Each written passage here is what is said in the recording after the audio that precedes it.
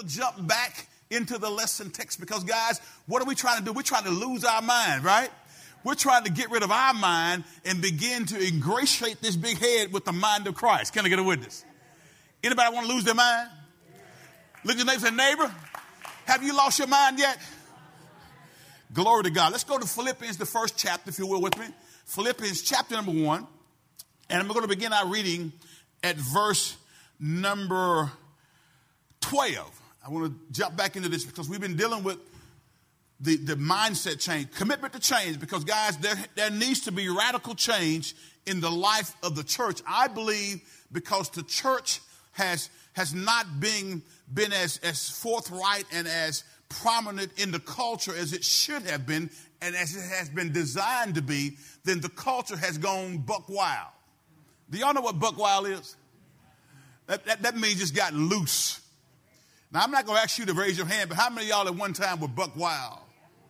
Now, some of y'all went to college and got buck wild, away from home for the first time, and without parents' curfew, without somebody watching over you, and you went buck wild.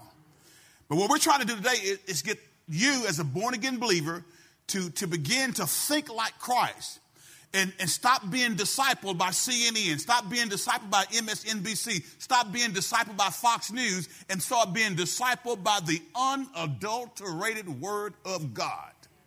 That's what God's after, because the minds of Christians, I think, have been diluted by the cultural nuances that are happening in this country. And if we're not careful, we'll start letting that stuff drive our theology, drive our footsteps, rather than the Word of God.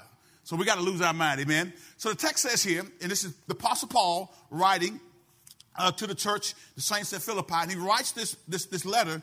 And as I shared with you before, Paul was single-minded in focus, and Paul was so wrapped up in having his mind be like the mind of Christ that nothing mattered except the gospel being preached and lives being changed. So we're going to move. I'm going to read a lot of scripture this morning just to get us up to speed, because I want this to sink in to your hearts and your minds. I want it to get down in your spirit. I want it to get down into the innermost part of your belly. Amen. Just right in the center of you.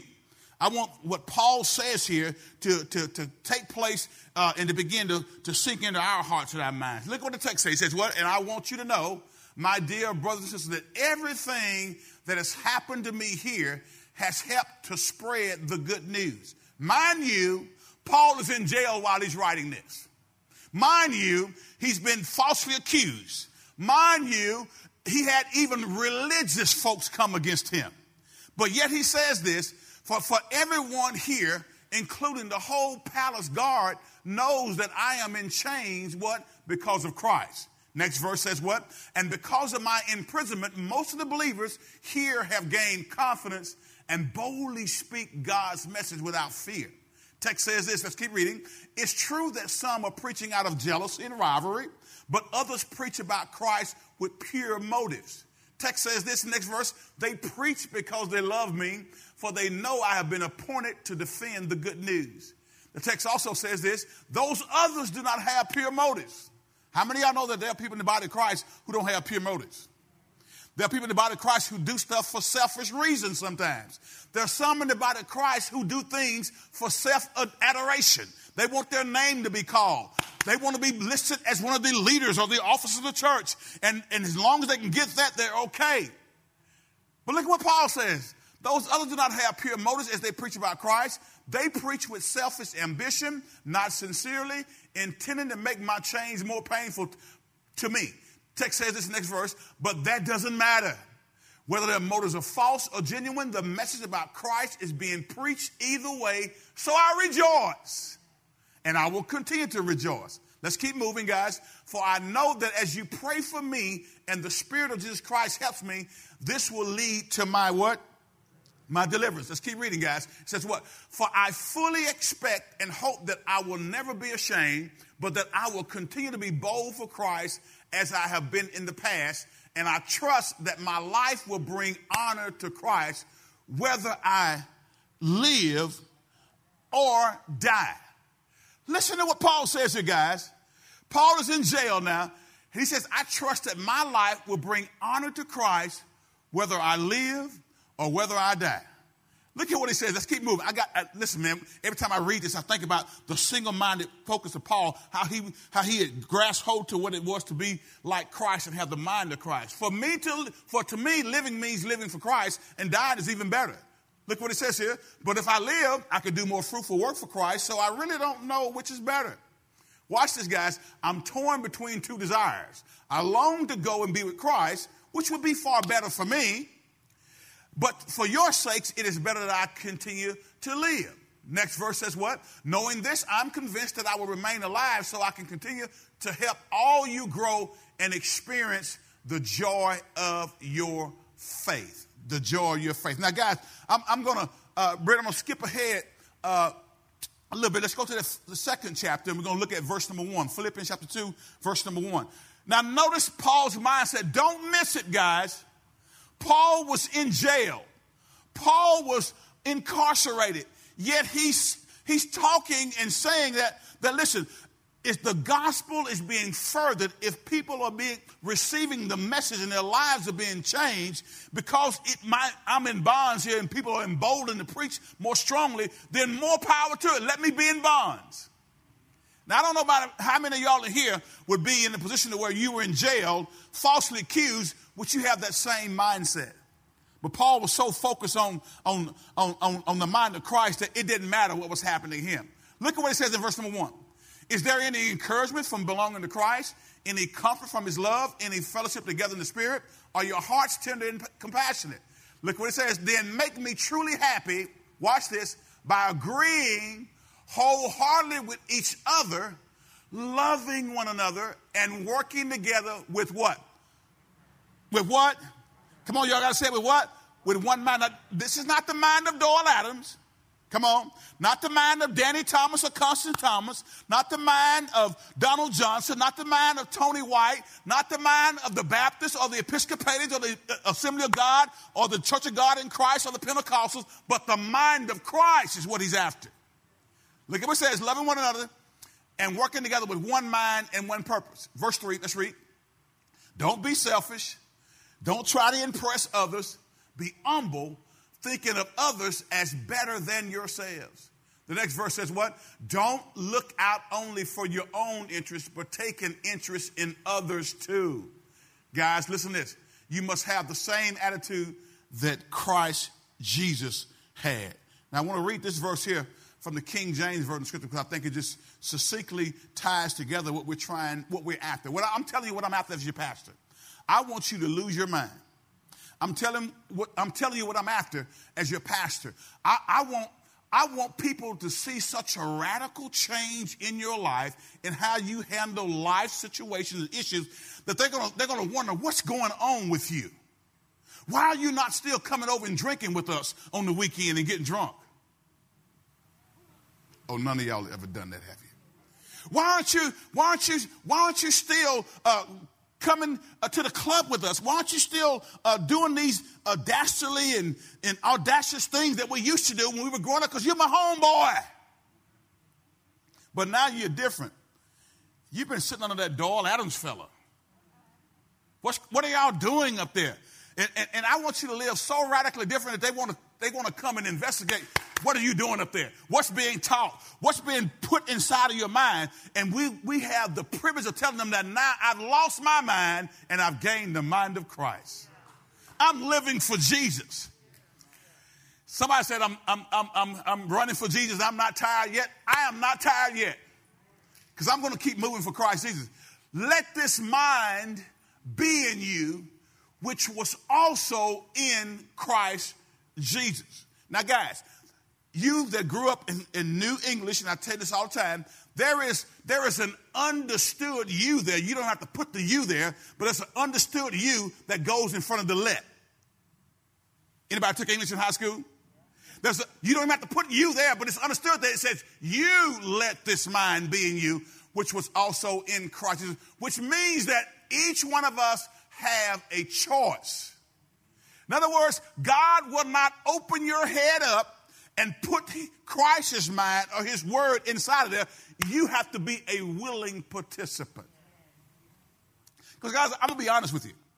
As your pastor, If God gave me the privilege to do that, some of y'all I would be performing surgery on your head right now. Are y'all with me? I would, if God would allow that. Well, listen, maybe I'm not a surgeon, but I got some surgeons here that can help me. I got some doctors here that can help me. I got some folks who I know who are saved and who can perform surgery. If they would just cut you open, I'll go put the word inside of that. And I get them to sew you back up. But unfortunately, you have to choose to participate in losing your mind and gaining the mind of Christ. And so that's what we're after, because this world and this society, this culture that we live in, needs to see the church being the true church. Are y'all with me today? This world is desperate to see Christians live out this faith, not according to your cultural upbringing, but according to the Word of God. The Bible says this: in the beginning was the Word was with God, the Word was God, the Word became flesh and dwelt among men. The Word is Christ Jesus. Jesus is embodied in the Word. And so what he's saying is that if we're going to have the mind of Christ, we got to have some Word percolating inside of us. All right? And we're going to talk even more so about how you begin to do that, how you begin to dismiss some of this stuff that's been down on the inside of us for years. Because, guys, I'm going to tell you something. There is nothing more stronger than tradition and cultural and family of origin influence. I'm here to tell you, most of us do stuff the way we do it now because of what we saw coming up. Would y'all agree? How many of y'all ladies cook food a certain way because you saw your mama cook that way? Y'all don't cook. Do we have some non-cooking sisters in the house? Are you a modern woman? Do y'all cook? Somebody saying, no, not me. I ain't gonna lie, Pastor. But I know, somebody said sometimes. I know my wife, she, you know, I told you about how I blame my mother-in-law for my weight gain. Did I tell y'all that, didn't I? Just joking.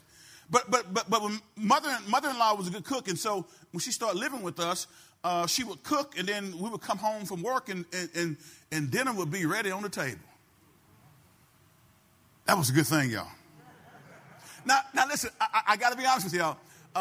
It was more easy for me, Laura Lee, than it was for Mararia, because, you know, when your mama's there and you're there, and sometimes you and your mama see things differently. Come on. Am I right about it? All right. It ain't that you don't love your mama, but sometimes you clash, because sometimes you clash because you kind of alike in a lot of ways. Amen. So I was happy, but it was a big adjustment for Mararia, but she's over that now. And the adjustment has been made, and we thank God for my mother-in-law who's 90 years old. But she was cooking for us, and guys, it was good food. Lord Jesus, I'm getting hungry while I'm preaching. Somebody help me. But Mararia, as beautiful as she is, and as fine of a woman as she is, amen, she got more than just good looks, baby. She know how to burn, Jenny. And the food is seasoned right. So she learned a lot of that from her mother. But guys, we catch a lot of stuff from our families of origin, some good and some not so good.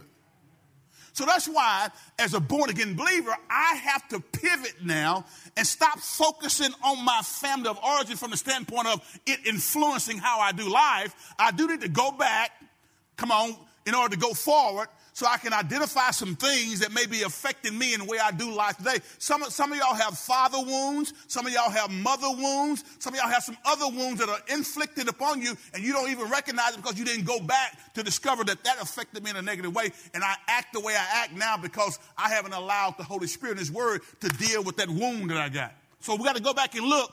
But what I want us to do is to now place the focus on our new family. If you have been born again, you are now part of the body of Christ. Therefore, if any man be in Christ, I believe it's 2 Corinthians 5:17 says, therefore, if any man be in Christ, he's a new creature. Old things have passed away. Behold, all things have become new. So we're new, guys. And so now it's incumbent upon us, if we're going to be agents for change in the earth, that we got to begin to change the way we think about life. Again, I've talked to enough of you, and have been here 32 years, to know that we got some good folks in the body of Christ here, some born-again believers. But I also know that all of us, everybody say me too, all of us have some ways of thinking, some little idiosyncrasies, some little habits, some stuff that's about us that's not lined up with God's will for our life. Come on, we all be honest. I need some hands raised. This is confession time. How many of y'all know you got some stuff about you that Christ wants to change? Yeah, I do too. Okay? So we're going to lose our mind and gain the mind of Christ. Now, again, I shared with you that when we look at this text and we begin to delve into it a little bit more, we talk about the fact that God will use three things usually to help facilitate change in our life. Now, first and foremost, it's the word of God he uses. Everybody say the word. So what God does is, his ideal scenario is that we would take his word, study it, understand what God wants us to do, and then just follow it. Just pure, simple obedience. Don't have to understand it. Don't have to know all the ins and outs of it, but I just trust that what God said is true and it's good for me. And I do it. That's ideal. But that doesn't happen all the time, right? Because most of us are a little bit stubborn. We got family of origin stuff that is affecting us even today. So God uses his word to try to change us. And then he'll use his Holy Spirit, right?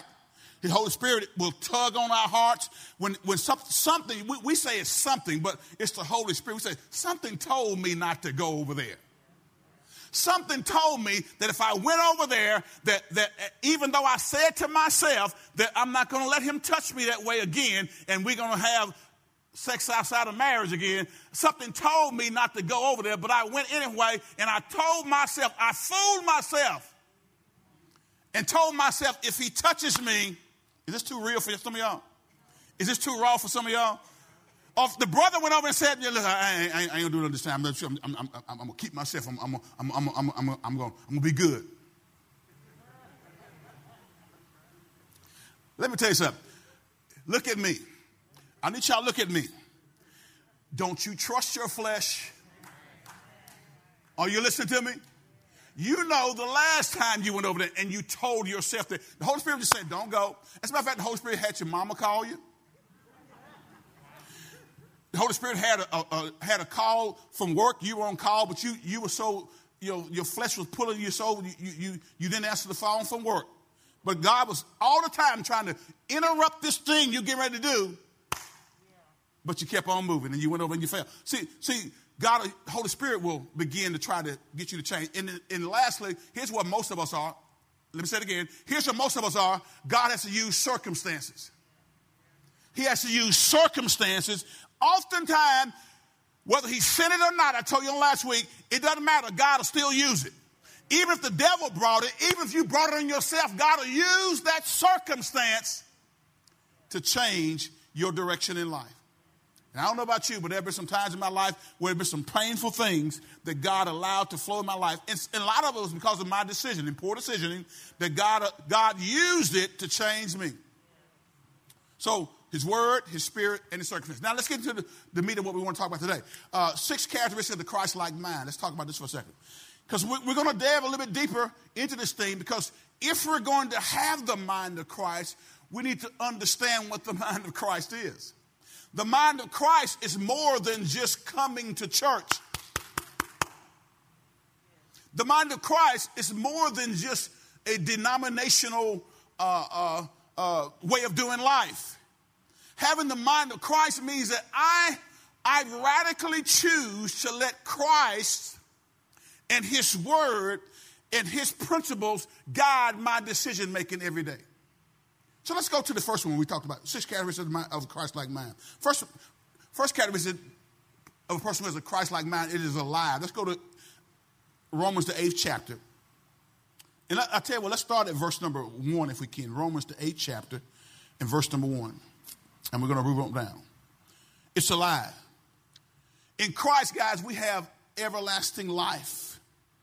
Amen. we have everlasting life. And Jesus went further than just saying we live. Remember in John 10 and 10 says, Jesus said, I've come that you may have life and that you may have it what? More abundantly. That's what Christ says. I come that you may have life, live, all right, eternal life, but I want you to have it more abundantly. I want you to live a life that says that you can enjoy life here on this side of heaven. Because see, I don't know about you guys, but I grew up somewhat in a faith culture that was waiting till we got to the other side in order to rejoice. When I get over yonder, when I get to heaven, I'm going to walk around heaven all day. Those kind of songs we sung, you know. But I need you to hear me. God says we can enjoy and have abundant life here on this side of heaven. And because God wants us to have an abundant life, a joyful life, so that we can influence others. Because when others see us living a joy-filled life, they're going to want to know, they should want to know, what is it about you that's different? Why is it that you can be happy in the midst of this sad situation? Why is it that you can still have joy when you were mistreated in a terrible way? How is it that you can still hold your head up and still smile and be okay? Because you have the mind of Christ. Paul had it. Paul sat there in that jail and said, you know, I know people are glad I'm here because they figure it's their chance to shine and get ahead of me. But you know what? They're preaching Christ. People are getting saved, so I'm rejoicing.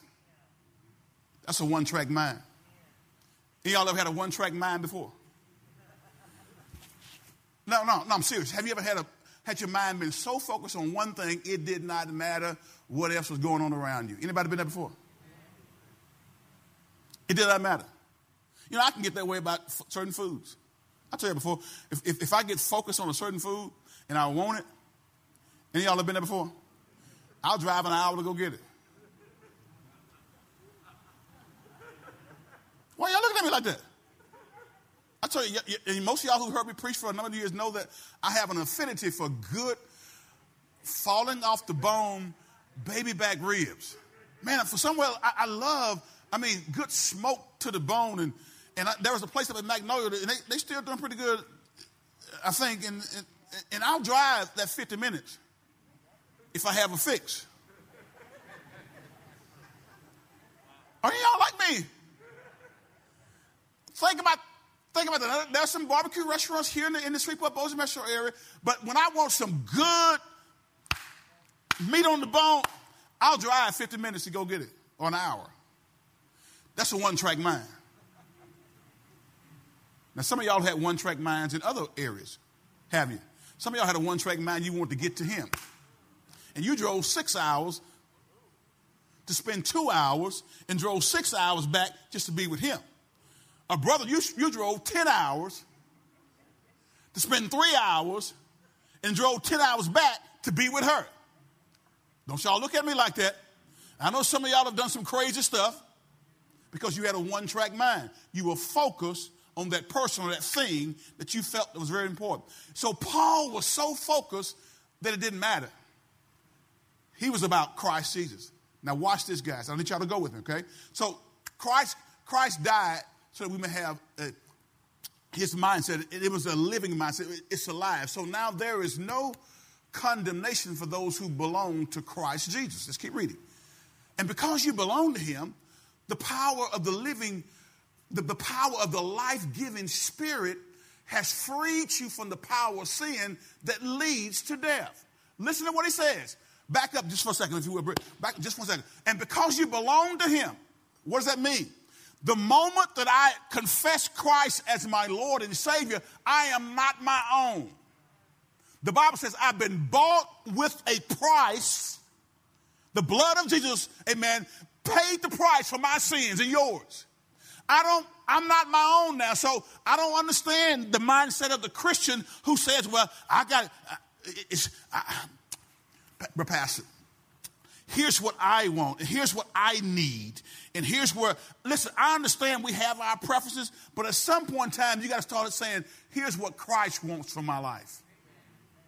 Too many Christians are self-centered and selfish, and even to the point to where we won't do what God wants us to do because it gets in the way of what we want to do.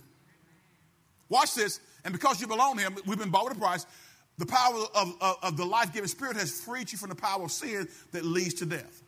Look at this verse. Let's read. The law of Moses was unable to save us because of the weakness of our sinful nature. Now, guys, listen to this real carefully. I don't want you to miss this, okay? The law of Moses, it says, was unable to save us because of the weakness of our sinful nature. Peep this. Listen to me real carefully. Do you realize that God gave the law knowing full well that man was incapable of keeping the law so that he could show prideful man that he needed a Savior? Are y'all with me today? So the law, man was never going to be able to keep it because of the weakness of his sinful nature. And so when man never could keep, that's why every year, once a year, the high priest went into the holies of holies to offer a sacrifice for the sins of the people, right? That sacrifice that the high priest did annually was, all it did was cover sin. But how many know the blood of our Savior, Jesus Christ, there's power in that blood. That blood washes away my sins.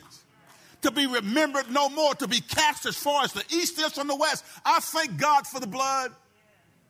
We're going to always preach Jesus Christ, him crucified, as the way to get to God. It's his blood that saves us, amen. His blood that redeems us. His blood that washes away our sin. So the law of Moses was unable to save us because of the weakness of our sinful nature. So God did what the law couldn't do. He sent his own son in a body like the bodies where we sinners have. And in that body, God declared an end to sin's control over us by giving his son as a sacrifice for our sins. Now watch this, guy. Look at this. He did this so that the just requirement of the law will be fully satisfied for us, who no longer follow our sinful nature, but instead follow what?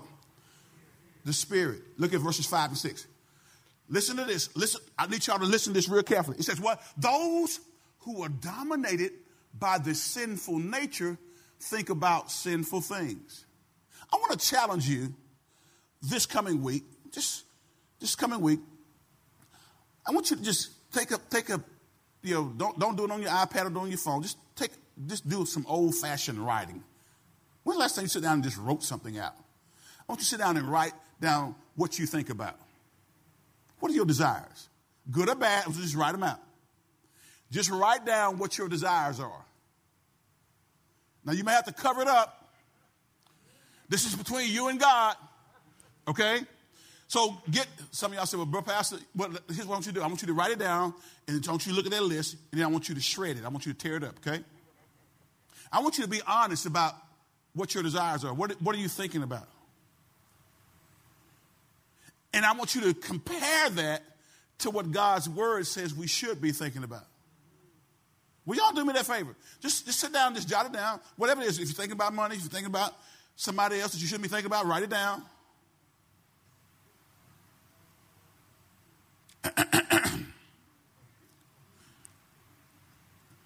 Can y'all, okay, back up.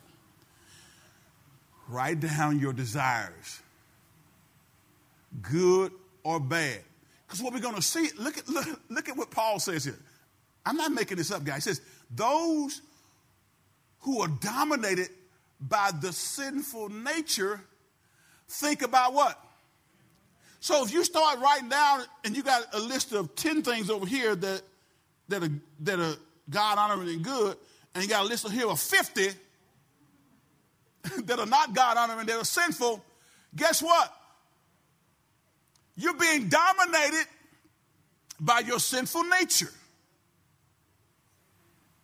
And you need to know that, because here's what I've discovered. In the church, many people come into the church and we are in self-deception, thinking that we're farther along than what we actually are, and our thinking will give us away.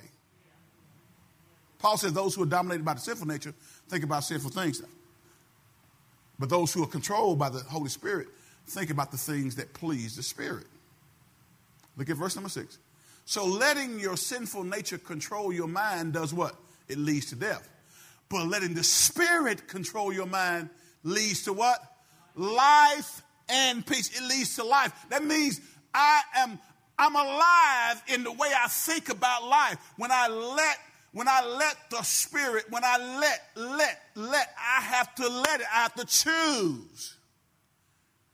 Because God will not just come and knock you over and take over your thinking.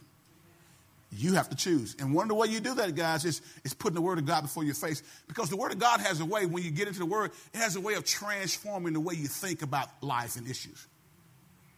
I tell you before, from a pastoral leader standpoint, one of the most satisfying and gracious things that I ever come across is when a person who's under our leadership at this church comes back and gives a testimony about how they applied this word that we're learning, Sherry, come on, and put it into action and seeing that it works and brings them deliverance and freedom.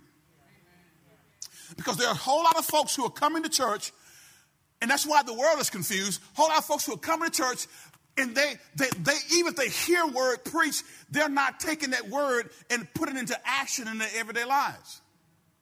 And as a matter of fact, there are many who come to church only on Sundays, and they won't even take the time to invest in their own spiritual discipleship.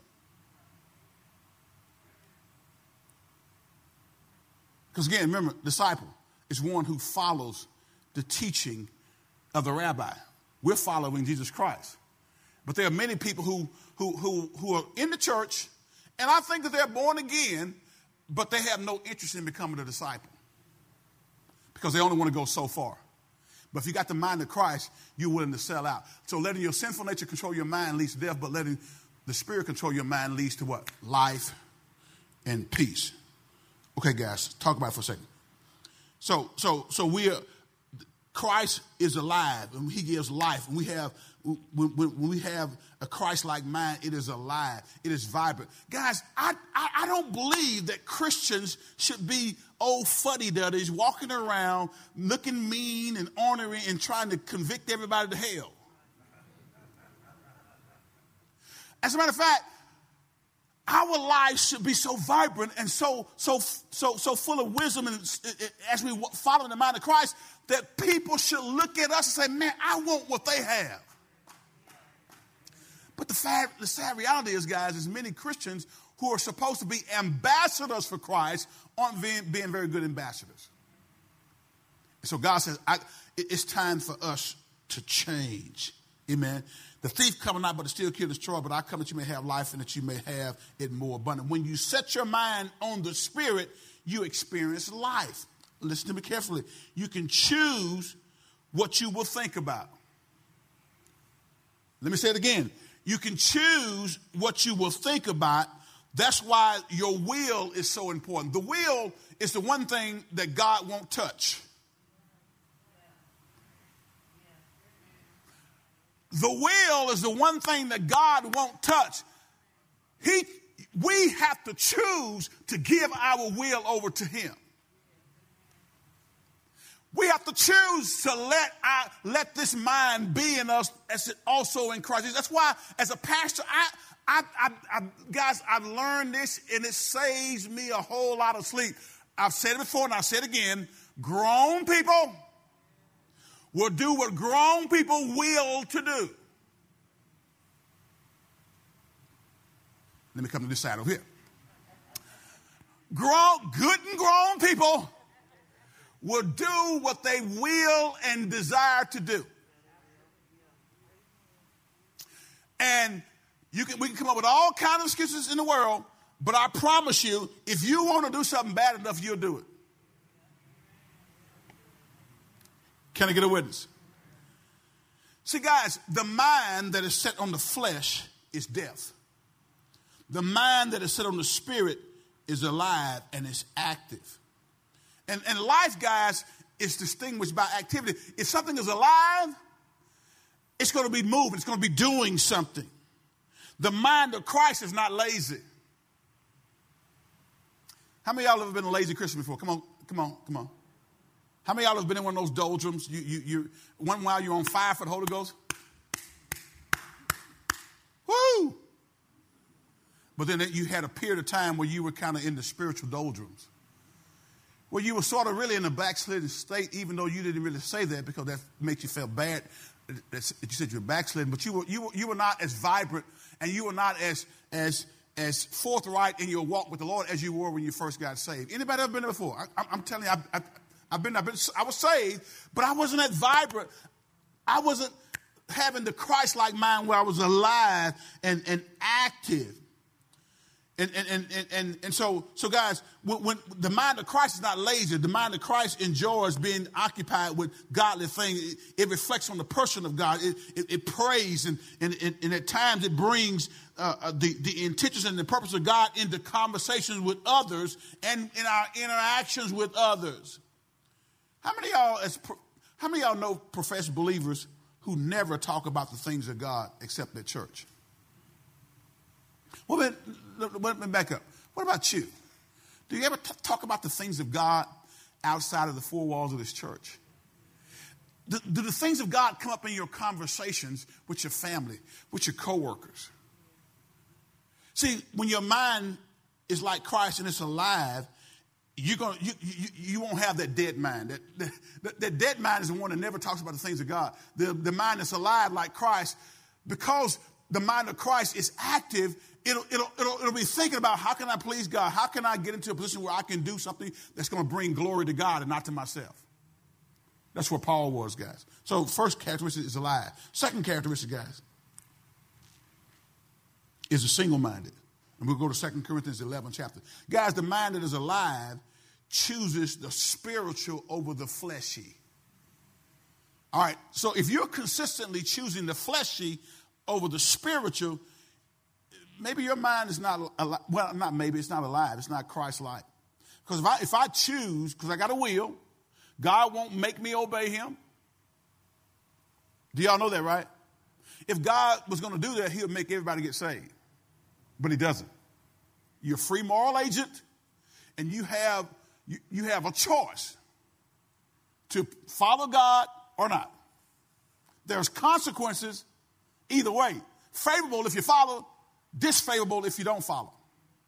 Or if you reject him, obviously there's eternal destiny that we have to think about. Because if the rapture tarries long enough, another 1,000 years, all of us are here going to be dead shortly. Are you with me? All of us are going to die if the rapture tarries. Now, then there are going to be some people who are not going to face physical death, because the rapture will come before physical death has an opportunity to take hold of us. So, but by and large, if the rapture tarries, we'll all die. So where do you go after you die? Well, just sleep. No, I'll tell you what, you reach your Bible, you're going to find out it's more than just some sleeping that's going on. Watch this, guys. 2 Corinthians 11 chapter. So, second category is single-minded. In other words, the mind of Christ is single-minded in devotion to Christ. Guys, I'm going to tell you this. When we studied the book of Philippians, we talked about the single-minded purpose. One of our spiritual problems is becoming distracted or being led astray. And guys, we're in a society now, in a culture now, where there are so many distractions with social media, with 24-hour news cycles, with a lot of stuff going on. Our kids involved in this, and they're running and doing this. Isn't it amazing how we can support our kids and stuff and run with them all over creation? But when it comes time to pursuing the things of God, we don't have time. See, if we're going to lose our mind and gain the mind of Christ, there are going to be some decisions and choices that we have to make. Again, I will tell you, support your child in what they're doing. Be there for them. But you got to have some balance in life. Amen?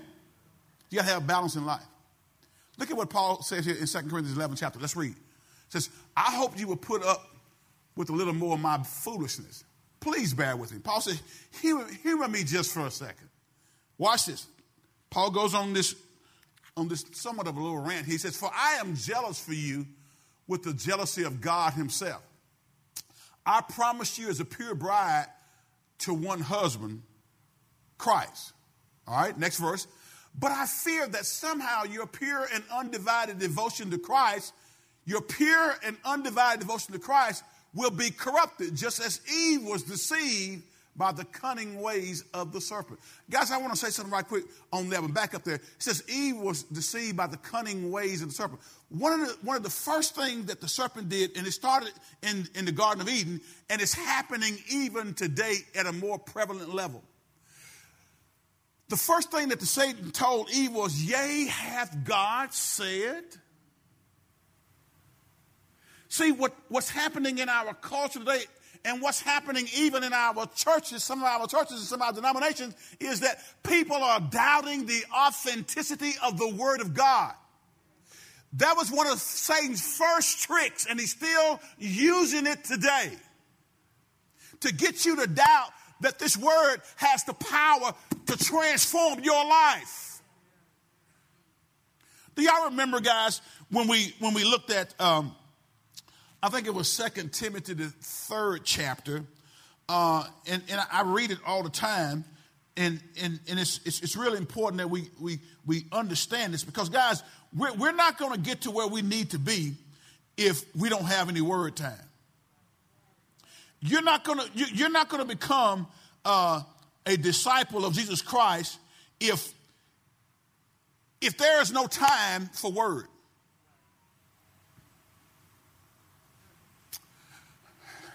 Okay, listen to me. And I know some of y'all say, well, but Pastor, listen, I just want to come and I want to soak up the glory of the Lord. I want to come and enjoy the song praise. I listen to you preach, but Pastor, I really, having quiet time with the Lord, that ain't me. That ain't for me. Yes, it is if you're born again. If you want to become a disciple, it has to be for you. Let me read this right quick for you. I know I'm skipping, and so, but I got to get us back to. Get us back to this. Second Timothy, the 3rd chapter, verse number 16 says, all Scripture is inspired by God and is useful to teach us what is true and to make us realize what is wrong in our lives. Now listen, think about this for a second. Because if I believe that the Bible is God's word, and if I believe what Paul told his young pastoring son, Timothy, here is true, then guys, notice what it says. It is inspired by God and is useful to teach us what is true and to make us realize what is wrong in our lives. It corrects us when we are wrong and teaches us to do what is right. So if I have no time in word, if my devotional time is weak, then I'm going to be looking at life and I'm going to be making judgments and determinations about different situations based off my cultural upbringing and what my friends are telling me and what my family is saying and what I get off the news. I'm here to tell you guys, God called the church to operate under kingdom principles, not American principles, but kingdom principles. And God called the church to have influence not only in America, but across this globe. And we got to let the Word of God dictate and determine our pathway for life rather than stuff that we hear out here. Now, I'm not saying everything that we hear out here doesn't have some merit, but what I'm saying is that if it does not line up with God's Word, then I got to shuck it. Everybody say shuck it. Y'all know what it means to shuck it? How many of y'all ever shucked corn before? Anybody? What does shucking corn involve? Get in that field, pluck it, that stuff that's in, because you don't want the stringy stuff all in there when you anybody know what corn on the cob is? Anybody that ate corn on the cob?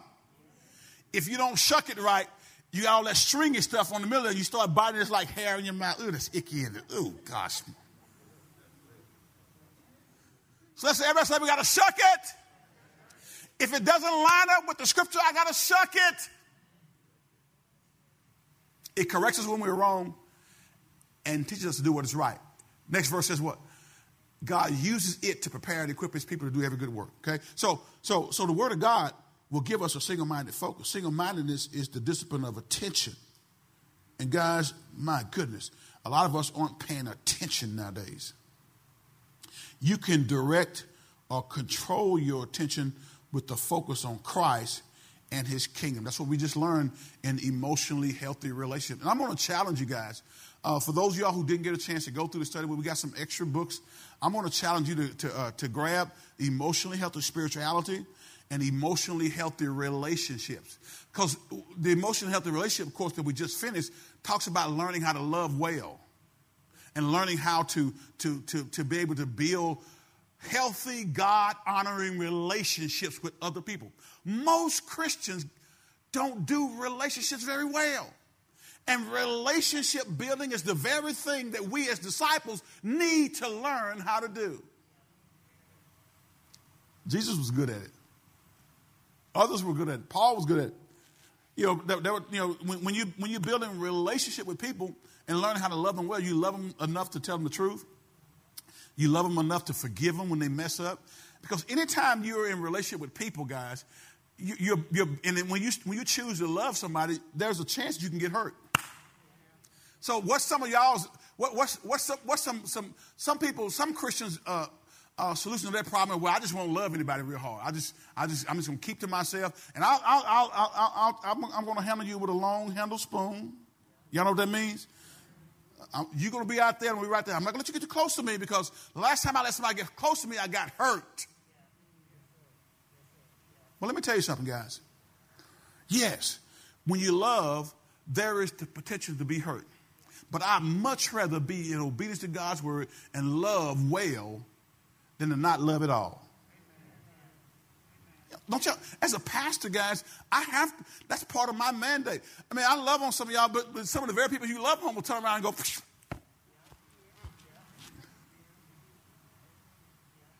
How many of y'all have been in a relationship with some people, and at one point in time, you were the best thing since sliced light bread? You were cooler than the other side of the pillow. You were cool as a cucumber until you wasn't. Then all of a sudden, the person who was on your side, the person who loved you, the person who y'all did lunch together, y'all did life together, now they won't even talk to you. And you told yourself, never again. Never again. Yeah, I'm coming to church, but I know church folks.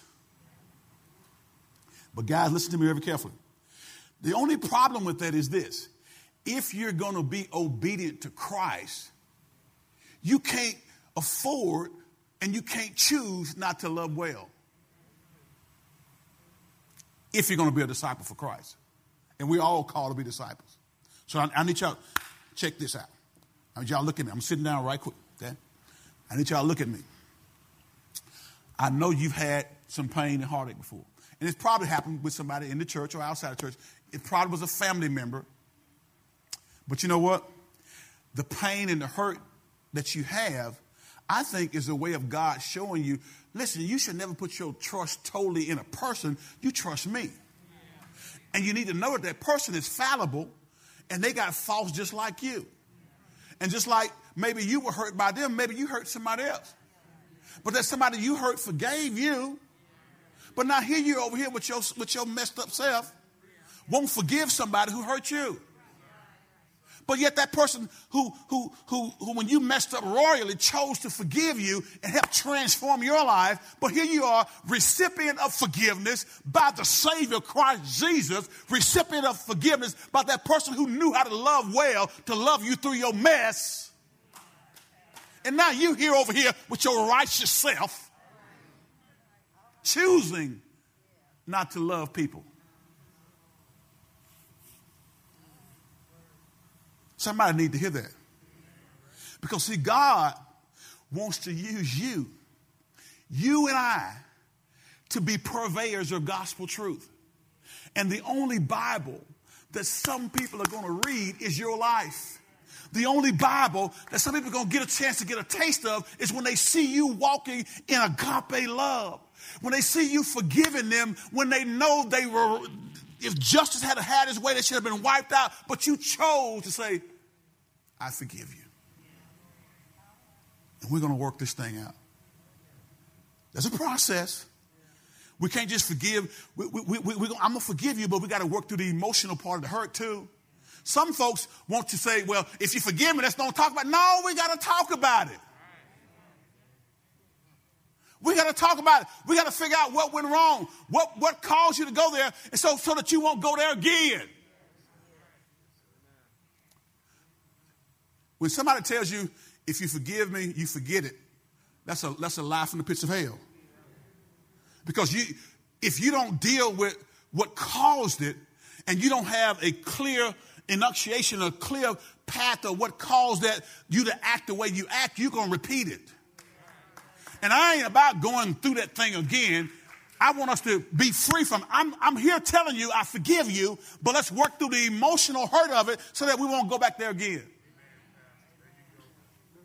Are y'all tracking with me today? Man, I didn't mean to get sidetracked on this, but somebody need to hear this. God loves you, and he wants to use you to show the agape love to other people. But he can't do that if you're like, I ain't fooling with people. Church people, I go to church, pastor, I'm coming, I'm going to get my tithes in my office, but you know what? I ain't gonna, I've been hurt before. Let me see the hands of everybody here who has never been hurt before. Okay, no hands are raised. So all of us been hurt before. I choose to live life in a vibrant, God-honoring way.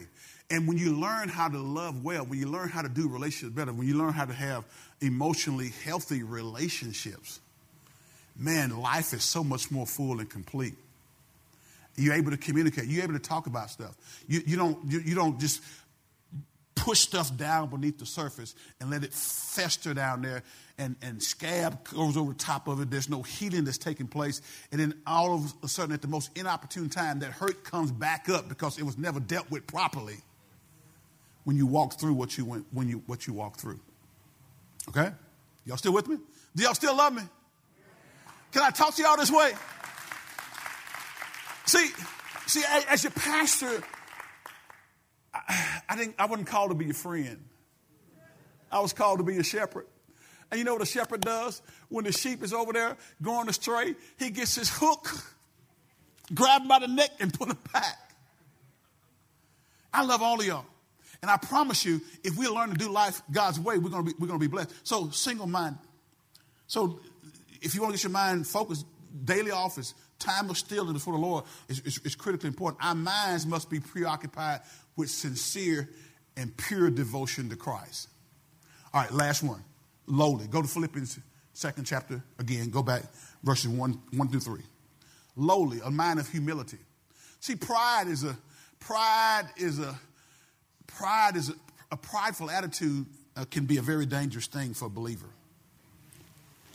Scripture says this: pride goeth before destruction, and a haughty spirit before a fall. How many of y'all know some prideful Christians? How many of y'all walked in pride before? I mean, there's listen, I'm talking about sinful pride. There's things we should be proud of and thank God for blessing us. But I'm talking about sinful pride now. So when sinful pride erupts in your life, man, it's a very dangerous thing because pride is one of them sins that is hard to see sometimes. You can't see it, but somebody else can. Look at what he says here. Is there any encouragement from belonging to Christ, any comfort from his love, any fellowship together in the Spirit? Are your hearts tender and compassionate? Look at what it says here. Then make me truly happy by agreeing wholeheartedly with each other, loving one another, and working together with one mind and with one purpose. The mind is supposed to be lowly. Lowly and humility go hand in hand. You cannot be humbled unless you are lowly. Humility follows lowliness of mind. Humility speaks of a relationship to others and to God. Lowliness is a state of mind, okay? Humility speaks of a relationship to others and God, but lowliness is a state of mind. The opposite of lowliness is haughtiness or pride or arrogance. Lowliness is a trait which must be cultivated. Members of the body of Christ learn to submit to one another by lowliness. We can foster lowliness by concentrating on a genuine appreciation for the person of God. Lowliness must come first in order for perspective to be right. All right, so we covered 3 of them today. And I promise you we're going to get through this, y'all. First characteristic of a Christ-like mind, what? It's alive. It's living. It's vibrant. It's not lazy. It's not condescending. It's alive. Second is what? It's single-minded. Guys, you got to be so single-minded in your purpose that your life revolves around pleasing your Savior.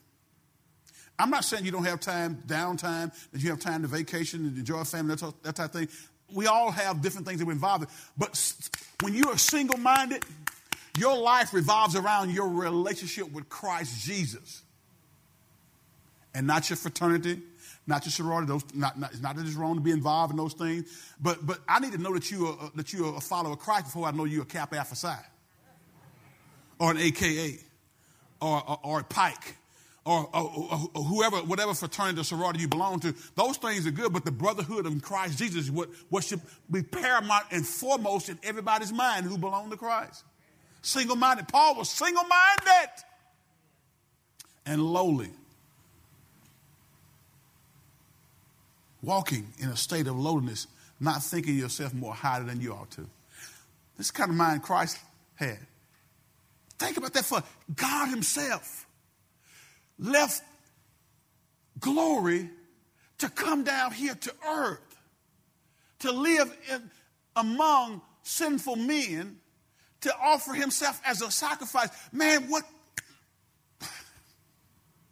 had the power to wipe everybody out, but chose to die a sacrificial death so that you and I could be sitting here today, saved, sanctified, filled with the Holy Ghost, on our way to heaven if we were to die.